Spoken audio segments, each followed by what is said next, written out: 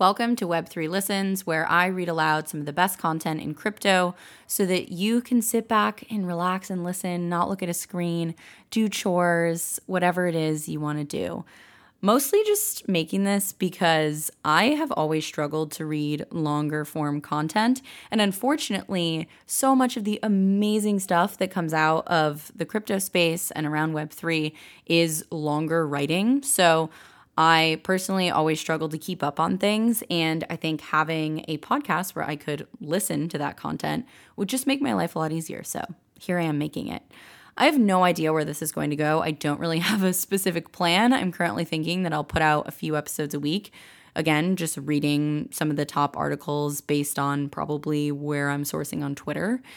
If you are interested in helping read some of these and you have a good podcasting mic, hit me up on Twitter. I'm at Chaser Chapman. I would love to not be the only one producing this kind of content. I'm totally cool with it, but I feel like there's a lot of opportunity to also collaborate with people and expand this out a little bit. So I think that's all.